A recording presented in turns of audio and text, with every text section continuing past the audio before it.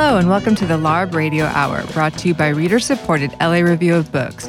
I'm your host, Kate Wolf, LARB's editor-at-large, and I'm joined in the studio today by managing editor Medaya Ocher. Hi, Kate. Hi, Medaya. So this week we're speaking with the directors of the documentary American Factory, Steve Bognar and Julia Reichert. Yes. You're speaking with them, I'm not speaking me. with them. Yeah, you were not invited. Just kidding. You were invited, but you could not be there. Yes. Yes, I spoke with them last week. And American Factory is a new documentary. It's available for streaming on Netflix. And it is about a factory in Dayton, Ohio that used to be a GM plant, but that is bought over by a Chinese corporation. And it's put back into business. The business is called Fuyao. It's a glass production company, and the biggest in the world. And Chinese managers come in and start running this plant, but American workers are working there. And Is that common? no, I think it's a really singular occurrence. Okay. And partly why I think both Stephen and Julia did this film, but they had also documented the closing of the GM plant back in 2008. So this movie starts in 2008 with the closing of the GM plant, the sort of decimation of the community, and then picks back up in 2015 when this plant is bought by the Chinese and put back into production. And some of the central things that this movie's about is obviously the cultural clash between the American workers and the Chinese workers, and also the Chinese managers who have very different expectations from workers. And that the company Fuyao is anti-union. So this is not a union factory. And part of what happens is the process of unionization at this factory, the ways in which the Chinese and the Americans interact with each other. And I'm not sure we talked about this enough during our interview, but parts of that are really fun to watch because the Chinese are sort of studying the Americans and are kind of baffled by the variety of like weird habits that they have and the things that they demand. And then the Americans go to China and visit the factory there. It's a really fun and interesting dynamic to look at. I mean, it goes south. But one of the other interesting things that I thought was that the mix of regimes, and this is an ostensibly communist country taking over a plant in a capitalist country, but the communist country is anti-union, though they themselves have a union, which is part of the communist regime in China, but they are anti-union in the United States. And then the American workers sort of adopt socialist communist principles in trying to unionize that the Chinese then oppose. So it's this really bizarre. The Chinese are certainly better capitalists than we are in many different ways, but they're also communist. Anyway, so it's a really weird... Lots of paradoxes, it sounds like. Yeah. But it's a very interesting That documentary. sounds really good. I'm going to watch that. Yeah, I think everyone should. And it was, I think, produced by the Obamas. So it's got the stamp of approval from Michelle and Barack. Nice. Yeah, it's what we were always looking for. Great. Well, let's listen to your interview. Let's do it.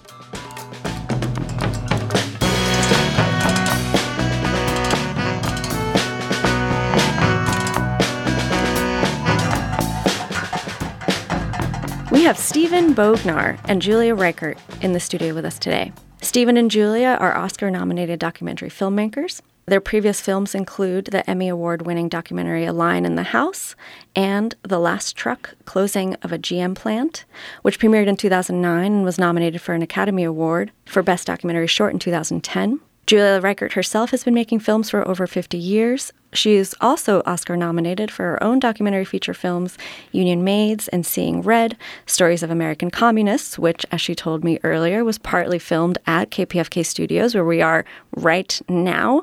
Their latest film is American Factory. It opens in LA at the Landmark on Pico and New York and additional cities, and launches on Netflix on Wednesday, August 21st. Okay, Stephen and Julia, thank you so much for being here. You're welcome. And hey, tell everybody, see it in a real movie theater. They if should. You can. They should, because so it's a documentary. We should start with that. And it chronicles the fall and then the rise and then perhaps The new direction. The new direction. Yeah, a whole new direction. The rough ride, the bumpy ride. The bumpy ride of a plant in Ohio, in Dayton, Ohio. And they should see it on a big screen because, as I can testify, though I watched it on a small screen, there are many very beautiful shots of the factory running and of the materials that this place takes to actually produce the stuff that they produce. The automotive glass, yeah. Right. In fact, if you check your automobiles, you might see the label of this company, which is called Fuyao, little tab. They make a huge amount of the automotive glass we have in our cars in America now. So I wanted to start with one of the first shots of this film, An American Factory, is actually some of the last shots in your other film, The Last Truck. Could you set the scene for us a little bit? What happened in 2008, and where does this movie start? In June of 2008, in Dayton, Ohio, where we live, actually, GM announced they were going to close their huge factory. Thousands of people were going to lose their jobs. And we started following that. It was a 6-month countdown to the last day. And on that last day, there was a gathering of the community to sort of say goodbye to this iconic factory. This factory that had helped build like a middle class in our kind of blue-collar town. We had a multiracial middle class where people who worked in factories made enough money, it was a unionized plant, that they could afford a home and send their kids to college, even though maybe, they never went to college. And so that day, December 23rd, 2008, is sort of seared in our emotional memory in our town. The closure of the plant and the whole economic collapse was devastating for our town, and certainly for the blue-collar, middle-class people there who felt like, what's going to happen now? What's going to happen to my home? What's going to happen to my kids? What's going to happen to our life, our lifestyle that we've become, used to, a good middle-class lifestyle. And so we understood when you fast forward about 7 or 8 years, and this same GM plant, which had been empty, was bought. So it was like the news. Hey, there's going to be manufacturing again in that plant. The owner, though, to our surprise, was a Chinese entrepreneur, billionaire named Chairman Zhao, who came over to make automotive glass here and make that plant come alive again. So we knew it was happening in our hometown. We also, how do I say it? We're aware, like we all are, that there's a great rivalry between China and the U.S. It's one of the big stories of the 21st century, let's say. So here it was going to happen in our own backyard because they were going to bring over hundreds of Chinese workers. They were going to hire American blue-collar workers and management people and try to make this plant a success. So we decided this sounds like a really, really interesting story. To take one step back, I was curious about, so you say that this is your hometown, Dayton, Ohio. Yeah. Stephen, how did you grow up in? Well, I moved there when I was 11, and actually Julia came when she went to college. But we've each been there over 40 years. So at this point, I spent all my teenage years there. It's our town. Yeah. And actually our town is, as you know from the news, our town is hard hit right now. Yes. Because we're still recovering from this terrible mass shooting. And also we had a series of tornadoes, and we had a KKK rally in our downtown. It's been a really hard summer back home. And the amazing thing is that the sense of community that has sort of just rushed in after that attack in our Oregon District bar area, that sense of community is really palpable right now. It really is. And I think that's good you ask us that. Most people don't ask us that, but actually for any person who does any kind of creative work, whether it's writing or film or whatever, who you are as a person, your background has a lot to do with what you then decide to do.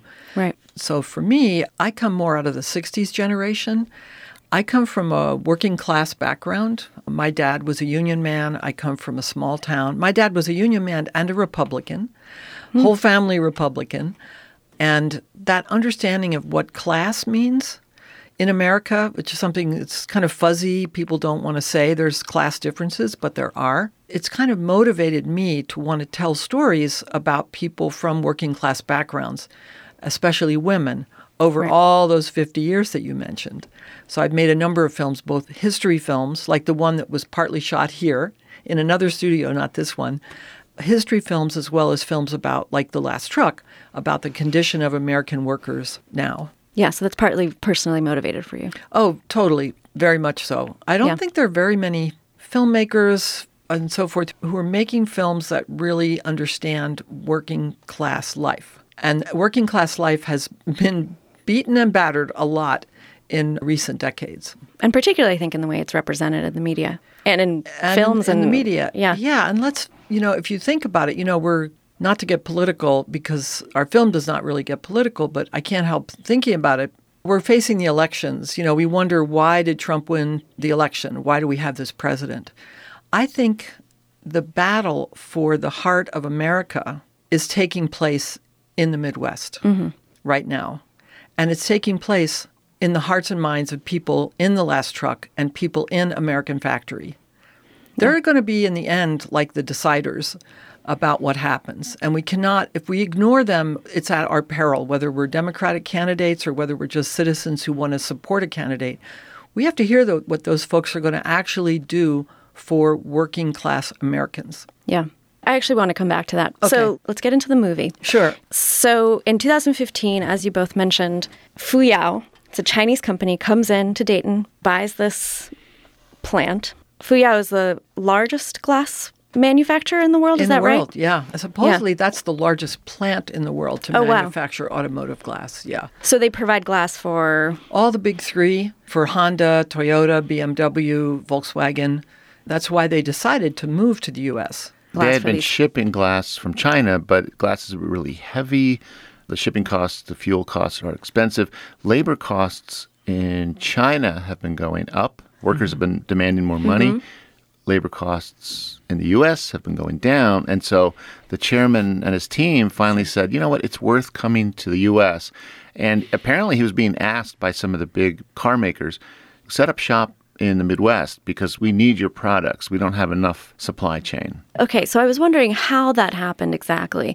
And Dayton, and I think this comes out a little bit in the film, Dayton also gives them a pretty large tax break. And the state of Ohio as well. Ohio and the county and the city, we were all, everyone's trying to woo Fuyao to come to Dayton. Yeah. We're hungry for jobs. We're hungry for jobs that offer benefits and at least some kind of steady salary. Well, after the GM plant closed, those workers who had been making $29 or $32 an hour, the available work in 2008, 2009, 2010 on, yeah. It was warehouse distribution centers for like Payless shoes or Kohl's. They paid like $8 or $9 an hour, no benefits. They did not let workers work full time because if you work full time, you got to offer benefits. Right. So it was like 30, 35 hours a week, but just really low wages. I mean, we followed that. Actually, through radio, we did a whole series of radio stories called Reinvention Stories through our local radio station, WYSO, in Yellow Springs. We followed this the whole 10 years. We found people living in their cars. Pretty much everyone lost their home. Kids had to drop out of college and work to support their family. It was a very frightening and rough time and helped us understand the stakes for the workers in going into that plant. They really needed to have those jobs. They wanted that plant to stay. They wanted to make it a success. I mean, the management had their own stakes. The owner had their own stakes. This is a film where you've seen it. I mean, you understand everybody's point of view. You do, yeah. So one of the things that I wanted to ask you about was you talked to the workers, you talked to management, and you also talked to Chairman Chow. And him as a person I found really fascinating. What was it like? So he's a billionaire, right? He comes into Dayton. He starts this plant. What was it like spending time with this person? Or what was he like, too? It's funny. I actually liked the guy. He was a little intimidating at first, but when we got to know him a little more, I discovered that he and I are born within a month of each other. Oh. And so, we had some of the same historic references to what was going on around the globe. I mean, I remember the Cultural Revolution and how we all, as young leftists, looked upon it. He went through the Cultural Revolution. He went through all those points in history. So I actually kind of liked him. He's complicated. I mean, he's a hard-driving capitalist. Chinese are very good capitalists now. At the same time, he's a practicing Buddhist, we found out. And he's kind of philosophical. He's complicated. We did not expect him to be so reflective, to question his own process of becoming this super successful guy. He acknowledges that, like, have I hurt the environment? Am I sinning against things? And he also talks about what he lost along the way. In a way, what China has lost. What's happened in China these last 30 years is amazing on one level. Hundreds of millions of people have been lifted out of poverty.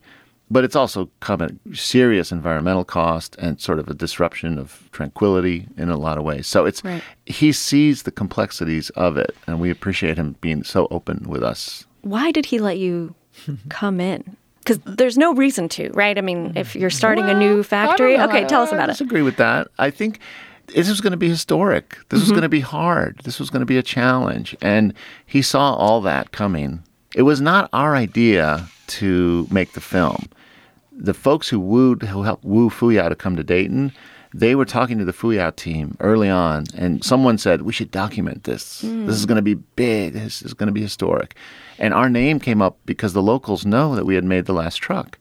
And so when the company started talking to us, they were thinking like they would pay us to make the film. And we said, no, we don't do that. But if you give us access, and yet we own the film, it's independent, we have editorial control, we don't take any money from the company, then we'll do it. And the chairman agreed to that, and that's how we got started. So let's talk a little bit about the challenges that immediately arise. And you can see, coming from a mile away, obviously, with a Chinese plant in the middle of the Midwest. Initially, I think the first thing you see is the culture clash, right? We never quite figured the right word. Culture clash, culture negotiation, culture collision. What was going to happen? That was our first really great interest. Or how were these two cultures going to come together? Were they going to come together? Were they somehow going to meld? Or were they going to negotiate? Or were they going to really clash? And I guess there was more of the last two. Well, I think it sort of moves throughout the film and changes, and you see them kind of, I think negotiation does seem like a good word for it, because everybody's constantly figuring out how to manage the differences between them in each other, right? It was so fun at first because, the Americans are inviting the Chinese folks over to do barbecues or shoot guns or ride Harleys. Yeah. And the Chinese folks were inviting the Americans over for like a home-cooked Chinese meal. And there was a lot of goodwill, a lot of great energy, curiosity. And it lasted a good long while until profit was not being made fast enough. What were the first sort of instances that you saw arise where you were like, okay, I think there's going to be some difficulties ahead? I don't know. We'd probably each remember different things. I remember very clearly that when people were first hired, they were hired at $12 an hour, which everybody knew was too low for that kind of work. Okay. Right. But everyone also would say, and they were told, is my understanding in their initial meeting that they had to get hired, you'll get a raise within a year. You get $1 raise within a year. So after a year, we went around and asked people, hey, did you get your $1 raise? And to a person, nobody said yes. It might have taken a month, it might have taken 2 months. And people started getting annoyed about that. Like, okay, I was willing, it's a startup, I'm willing to sacrifice, I want this to work, but where's my raise? And policy started getting kind of crazy. Like, how many points would you get if you called in sick? Well, at first it was 1, and then it was more. And then it was, well, you actually can't call in sick. You lose your point, even if you're in the emergency room or at your doctor. So it got to be that, I could give you many examples of policies, but they kept changing and they kept getting worse and people would get upset. Another thing was the heat. As it got to be summer, the heat was really, really oppressive. And there weren't even water coolers at first, but they were then installed. But everything was kind of done a little after the fact, after there was a problem, which has something to do with this is a brand new factory in America for this company that's used to having factories in China, where the rules are different, where the expectations are different, not better or worse, just different. So it started getting tense. It started getting very hot. People started getting fired for what seemed like no reason. They would say, well, my supervisor didn't like me and they just fired me. I don't know why. Stuff like that. And there was no one to talk with because there were so many people in the supervisory roles who only spoke Mandarin Chinese. Your cell phone only goes so far in terms of translating. They had some translators, but we think they sure could have used more. Yeah, we were astounded at how much people literally communicated by typing something into their cell phone and pushing translate. And then you would sometimes get really strange translation that had very little to do. And you're trying to learn how to use a piece of equipment with a Chinese speaker who's like pointing at things and a translation that maybe doesn't make sense. It was fun. It was funny at times. Everybody could have a good laugh about it, but then it got really kind of difficult and frustrating, especially when the profit motive really kicked in. They had to make money. They had to produce glass. They took many, many, many orders that had to get filled. The ambition was remarkable. From our perspective, it's like you would build and finish this factory before you started production. And the way they did it, and what we've heard is this is sort of a Chinese style, is you charge forward. You say, we're going to start producing glass as quickly as possible, even if it's only like one assembly line surrounded by construction on either side. There were cement mixers pouring concrete right next to or right nearby assembly lines that were making the first windshield. It was like this strange kind of rush into production.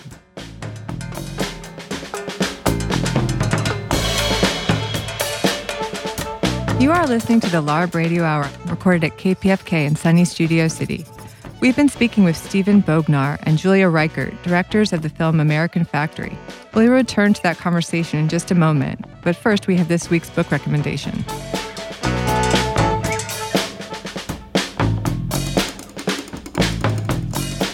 We have Anthony McCann here in the studio with us today. Anthony is the author of a number of poetry collections, but his latest book is called Shadowlands, and it is about the occupation up in Oregon of the Malheur National Wildlife Refuge. And Anthony's here to give us a book recommendation. Anthony, what book are you going to recommend? I like this question a lot, and it took me a while to think of one. I wanted to think. I had to read so much in writing this book, and then it was very hard. And so many of the books I read were so wonderful. It's a tough question for many people, I know. It's a tough question all the time, but even within that small parameter, it was still hard. And I'm going to settle on the biography of Joseph Smith by Fawn Brodie, called No One Knows My History. Why? Why this book? It's a stunning book. It's become one of my favorite books. It's just in terms of like capturing the intensity and the dynamism of that time and of that particular person, and of how he went from being just a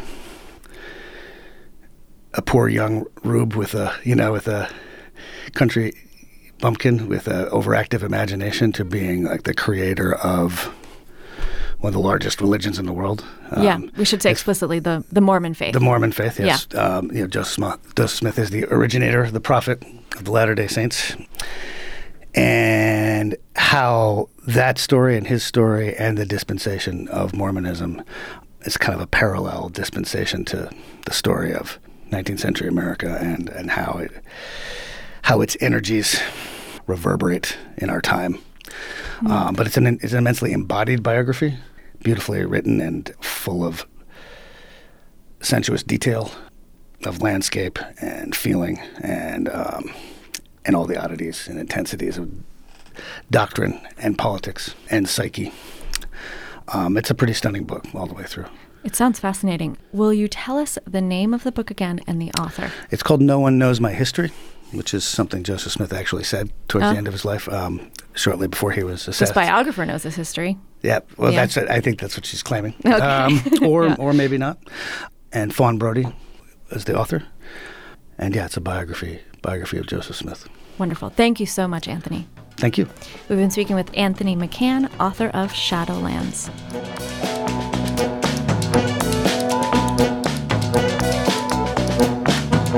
You are listening to the LARB Radio Hour. We now return to our conversation with Stephen Bognar and Julia Reichert, directors of the film American Factory. I'm glad you mentioned that because I was a little confused in the beginning because I saw people working on factory lines, but then you could also see construction around it. And so I was like, what's happening? How's this going? There'd be cherry pickers above the lines, fixing lighting and fixing wiring and so forth. It was just that, again, in China, a factory like that could be started, built, and in profit in about a year.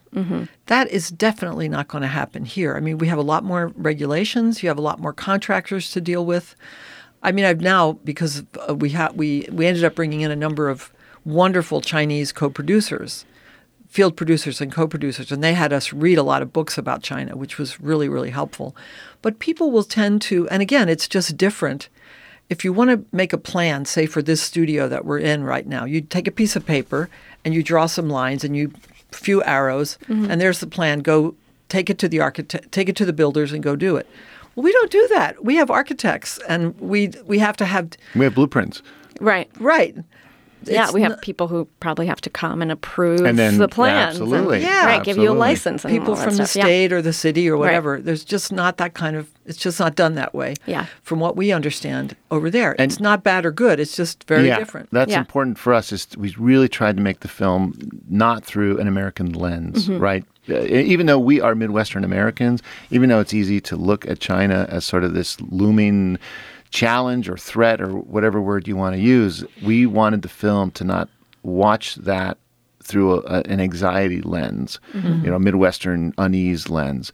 And it's a global phenomenon. And if you're like Wong in our movie, the young furnace engineer, it's a super exciting time for him. Yes, he's come over to the U.S. He's not going to see his kids for like 2 years, but he's on the high seas. He's like doing something really big for his company, for which he has great loyalty. And it's exciting. He's in this new territory. So for him, it's like this upward trajectory. It's like a really exciting time. But then you've got Jill or Shanae or Bobby, and they're going into a factory where they're making $12 an hour when they used to make $29 an hour. $12 an hour translates to roughly $26,000 a year. If you're in your 40s or 50s and you've got kids, you can't sustain a family on that. Right. So the disparity of what's normal was so big between them. And I think that started to put a wedge between the Chinese side and the American side. Yeah, and I should add that the salaries did go up to $14 an hour, and then it was $14.86 once you completed your 3 months. And some people who've been working there a few years are now making $18 or $19 an hour, even maybe $19.50 is the top you can make, I believe. That's what I've been told. So it's not like everybody is still making $12 an hour. They're not. They start at $14. Well, that's one of the central conflicts that arises in the film is this question of unionization, right? And making more money an hour. And the difficulty and I think the deep irony of solidarity that arises. So it's complicated. And the film does a good job of sort of teasing apart the many different ways in which unionization is complicated. And there's people who are paid to come in, people who have different agendas, and workers who are scared and workers who are determined. And can you talk a little bit about that unionization process that we see? Well, first of all, Medaya, I want to point out that I don't think it was just about higher wages. I don't think the desire to have a union was spurred on by higher wages, even though we've been talking a lot about wages. There also were some serious safety concerns. There was a sense that the workers had no voice. I mean, all these crazy policy changes, what could they do? They can't go on strike. They could all be fired and replaced. There was a small safety committee, but it was controlled by the HR department. So, it wasn't worker controlled really. So workers wanted more of a voice, probably more than just pay. And yes, they did bring in union avoidance company, union avoidance consultants, which any American factory would do. This is not a Chinese thing. They were taught how to avoid the union by the American consultants. They were called Labor Relations Institute. You can look them up. They're one of many, many such firms. And they have a strong playbook. They really know what they're doing. They've been doing it for decades. They've got it down. And we didn't know anything about this when we went in. We didn't know there was such a thing.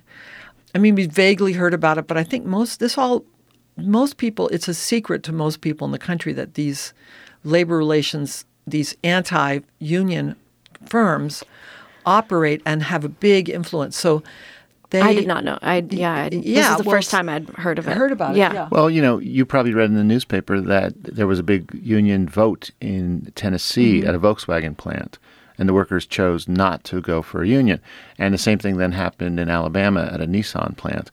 What we don't hear about in these stories is the sort of super intense messaging campaign, a lot of closed mandatory meetings, closed-door captive audience meetings, repeating again and again why a union would be bad. We don't hear about that when we read about these votes, and that's by design. It's a fierce campaign, but it's also meant to be sort of an invisible campaign. There's messaging all over, and I think and also, workers got fired. Mm-hmm. People who were union activists, like one of the people in the film, who became a union activist, she didn't start out that way, basically did get fired because of her union activity. It's illegal to do that, so you have to find another reason. I mean, the company would say she was not fired for her union activity. Yeah. But, Well, the National Labor Relations Board, she later went to them and she got compensation the company settled. The company settled. Yeah, it wasn't a ruling. You're right. They the were not company ruled settled, against. which is what they usually do. And it's not a lot of money, so it's not a big deal to them. Right. When you see that, like you can imagine you're working in an office and somebody's an outspoken union supporter and they get fired because they're late for work one day. And then there's somebody else who says, hey, let's talk about this over lunch. Mm-hmm. And they get fired for some other infraction. They don't call in when they're sick one day. You start getting worried about being a union supporter and voting for the union. This goes on in American plants, American workplaces of all kinds. And we sort of captured some of that in the film. I was actually a part of the UAW union. Oh. Yeah. Maybe about 5 years ago as a grad student. Yeah. Yep. Where? At UCLA. Wow. Okay. So I still get updates, and I was like, oh, hey, my friends that are being kind of fucked over. Well, I do want to say ahead. Once the union campaign really started going, people started looking at us from both sides, wondering, whose side are we on? Because we would be in there.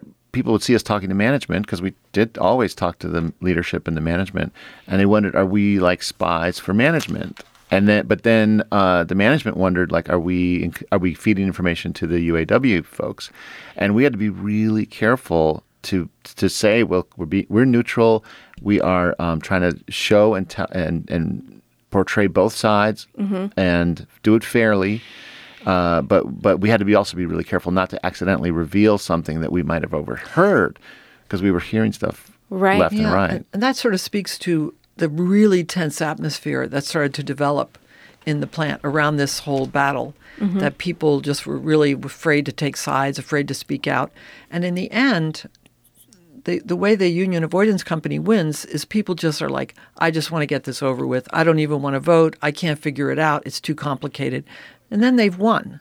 It's not like they've convinced people a union would be bad necessarily, but just that, these folks are not necessarily folks who went to college, who know how to read, like the National Labor Relations Act, et cetera. They don't really necessarily, you don't grow up knowing your rights as a worker. Well, we for example, people would confuse the NLRB with LRI. Mm-hmm. The names are somewhat similar, but one's a government agency that's designed to protect working people, and the other is a consulting firm to help corporations avoid unions. Right. So, anyway.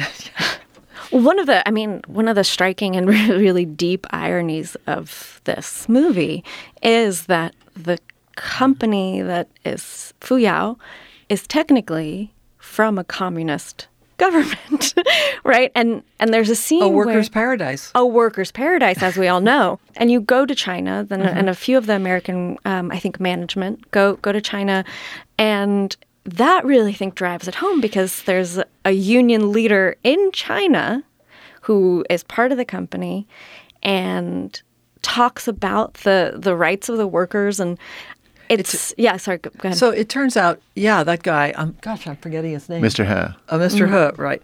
Okay. So, he was the head of the union and the head of the Communist Party for that factory, and he was also the chairman's brother-in-law. So he was a member of the chairman is not, as far as we know, a member of the Communist Party. Oh, interesting. No, he's not. And it's a private company. It's not a government company, because there are both kinds, and they're also kind of hybrids. But this is a private company. The way they see it, all the workers in China are in this union. The union is part of the government. The union does speak, the national union of everybody does try to fight for better working conditions and so forth, but it's basically, again, controlled by the government, which is the Communist Party. And for yes, it does fight for workers rights. It does provide, I mean, it might be interesting, it was interesting for us to find out that on every big factory, there would be a Communist Party headquarters on the factory grounds. That would be part of it. And the Communist Party headquarters would often be the same as the union headquarters. And it would provide classes and softball team, or, well, I guess they don't play softball, but soccer team. They had rooms for people to learn calligraphy, beautiful rooms, libraries, meeting rooms. So it was kind of a little bit, you might say, like a community center or a union hall might be here. Yeah. At the same time, we understand that there's lots of labor unrest in China now. That there are strikes, there are work stoppages, and workers are trying to demand a better life than what we saw when we went to China, which is people talked about they work 6-7 days a week, 12 hours a day. They maybe get 2 days off a month. Not even always. That's how much they work. And because of the recent modernization in China, many people live, 1,000 miles away, and that's where their children are. That's where they're from, a rural village. And they've come to the cities for money, and they don't even see their kids, maybe but once a year. So work life is really, really hard in China also, and workers are starting to express their unrest there. So one of the last notes in the film is a scene where you see an automated arm moving glass from one area to another, and you had seen a person doing that previously. And in fact, there are multiple scenes, I think, of people doing that. And it's kind of it's a twist in some ways. I mean, not to give anything. It's a documentary, so I think we're safe. Spoiler alert. But at least for me, when I was watching and I saw that scene, I said, oh my God, wait a second. We've been looking the wrong way this whole time. This is what we should be looking at. When you arrived at the decision to include that, or to turn the movie into the direction also of automation and this bigger question of what happens to workers and the working class with this rising threat, how did you think about that? How did you think about including it? And what are, I mean, it's an important scene because it really sort of concisely conveys that automation and AI are coming. They are tsunamis heading our way. We wanted it there, and we wanted the scene near the end because we want to leave viewers, we hope to leave viewers grappling with the implications of that. Automation, the machinery technology has been around since the cotton gin started, helping people or supplanting workers doing things by hand like almost 200 years ago. The reality is it's coming and we can't avoid it, but we also can harness it if we work collectively. If we choose to have real intensive dialogues between government, businesses, and working people about how should this go, it's going to go one way or the other. If AI and automation are just tools to increase profit, then it's going to go a certain direction that continues the wage gaps and the huge disparities that we now see everywhere. But automation could also help stop repetitive motion injuries and make hard work more benign without displacing jobs if it's designed that way. I guess we always think of it as who's going to be at the table when we discuss and figure out the future of work and workers. Should it just be corporations and corporate leaders? Should it just be government? Or should it also be the voice of workers? And one of the main voices of workers really is unions. It's not the only one, but it's one of the main ones. So who's going to be at the table? And, the film grapples with that at the end, but we hope it's not the only issue that you're left with, because what we've walked away from these 4 years of super intense work on this film is that the lives of working people are in a pressure cooker right now more than ever. You've got higher demands for productivity. Wages are being pushed down wherever that can happen. Automation is looming, environmental issues, safety issues. And that's true whether you're in China or in the U.S. And we hope the film sparks some real conversations about what is this sustainable? How do working people, can they have a decent life? Yeah. Well, we have this big word that we talk about, globalization. But in the end, what we hope our film does is show you what globalization looks like on just a human, intimate level in people's lives in one factory in Dayton, Ohio, and one factory in China. And if we can offer that, we can't offer solutions, but if we can offer that, our experience, seeing what that looks like in real life, then I hope we've made a good film. I think you have. When I was watching it, I really was struck by, oh my God, I've never seen this. I've never seen a factory That's right. film before. I've not, It's hard to imagine an American corporation giving us that trust. You know? And it was trust from the chairman. It was also trust from every single person we filmed, because every individual had to give us permission to film them or record them. And we're deeply grateful that everyone took this chance on us, because, there would be no film if people don't say, okay, I'm going to share my truth, my story with you. Don't fuck it up, Well, next, people should just go and see it. So thank you so much, Stephen and Julia, for coming and talking to us today. Oh, you're welcome, Medaya. This has been interesting and fun. Oh, good. Yeah, thank you. Their latest film is called American Factory, and it will be available on Netflix and in New York and LA, elite coastal towns. And Toronto. Oh, and Toronto. Washington, D.C., and San Francisco and London, and Dayton, Ohio. Oh, great. On August 21st. Right. Thank you so much. Thank you. You're welcome.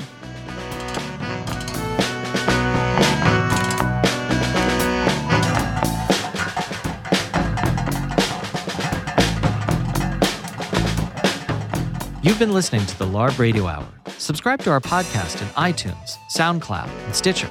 If you like the show, leave us a comment and tell us what you think. The LARB Radio Hour's executive producers are Eric Newman, Medaya Ocher, and Kate Wolf. Our engineer is William Broughton. Production assistance is provided by William Broughton, Eleanor Duke, Lauren Kinney, and Jake Levins. Our theme song is by composer Imogen Teasley. Special thanks to Alan Minsky, who is no one's moral conscience, for production assistance, and to Emerson College for the use of their studio in Hollywood. Tom Lutz is the publisher and editor-in-chief of the Los Angeles Review of Books.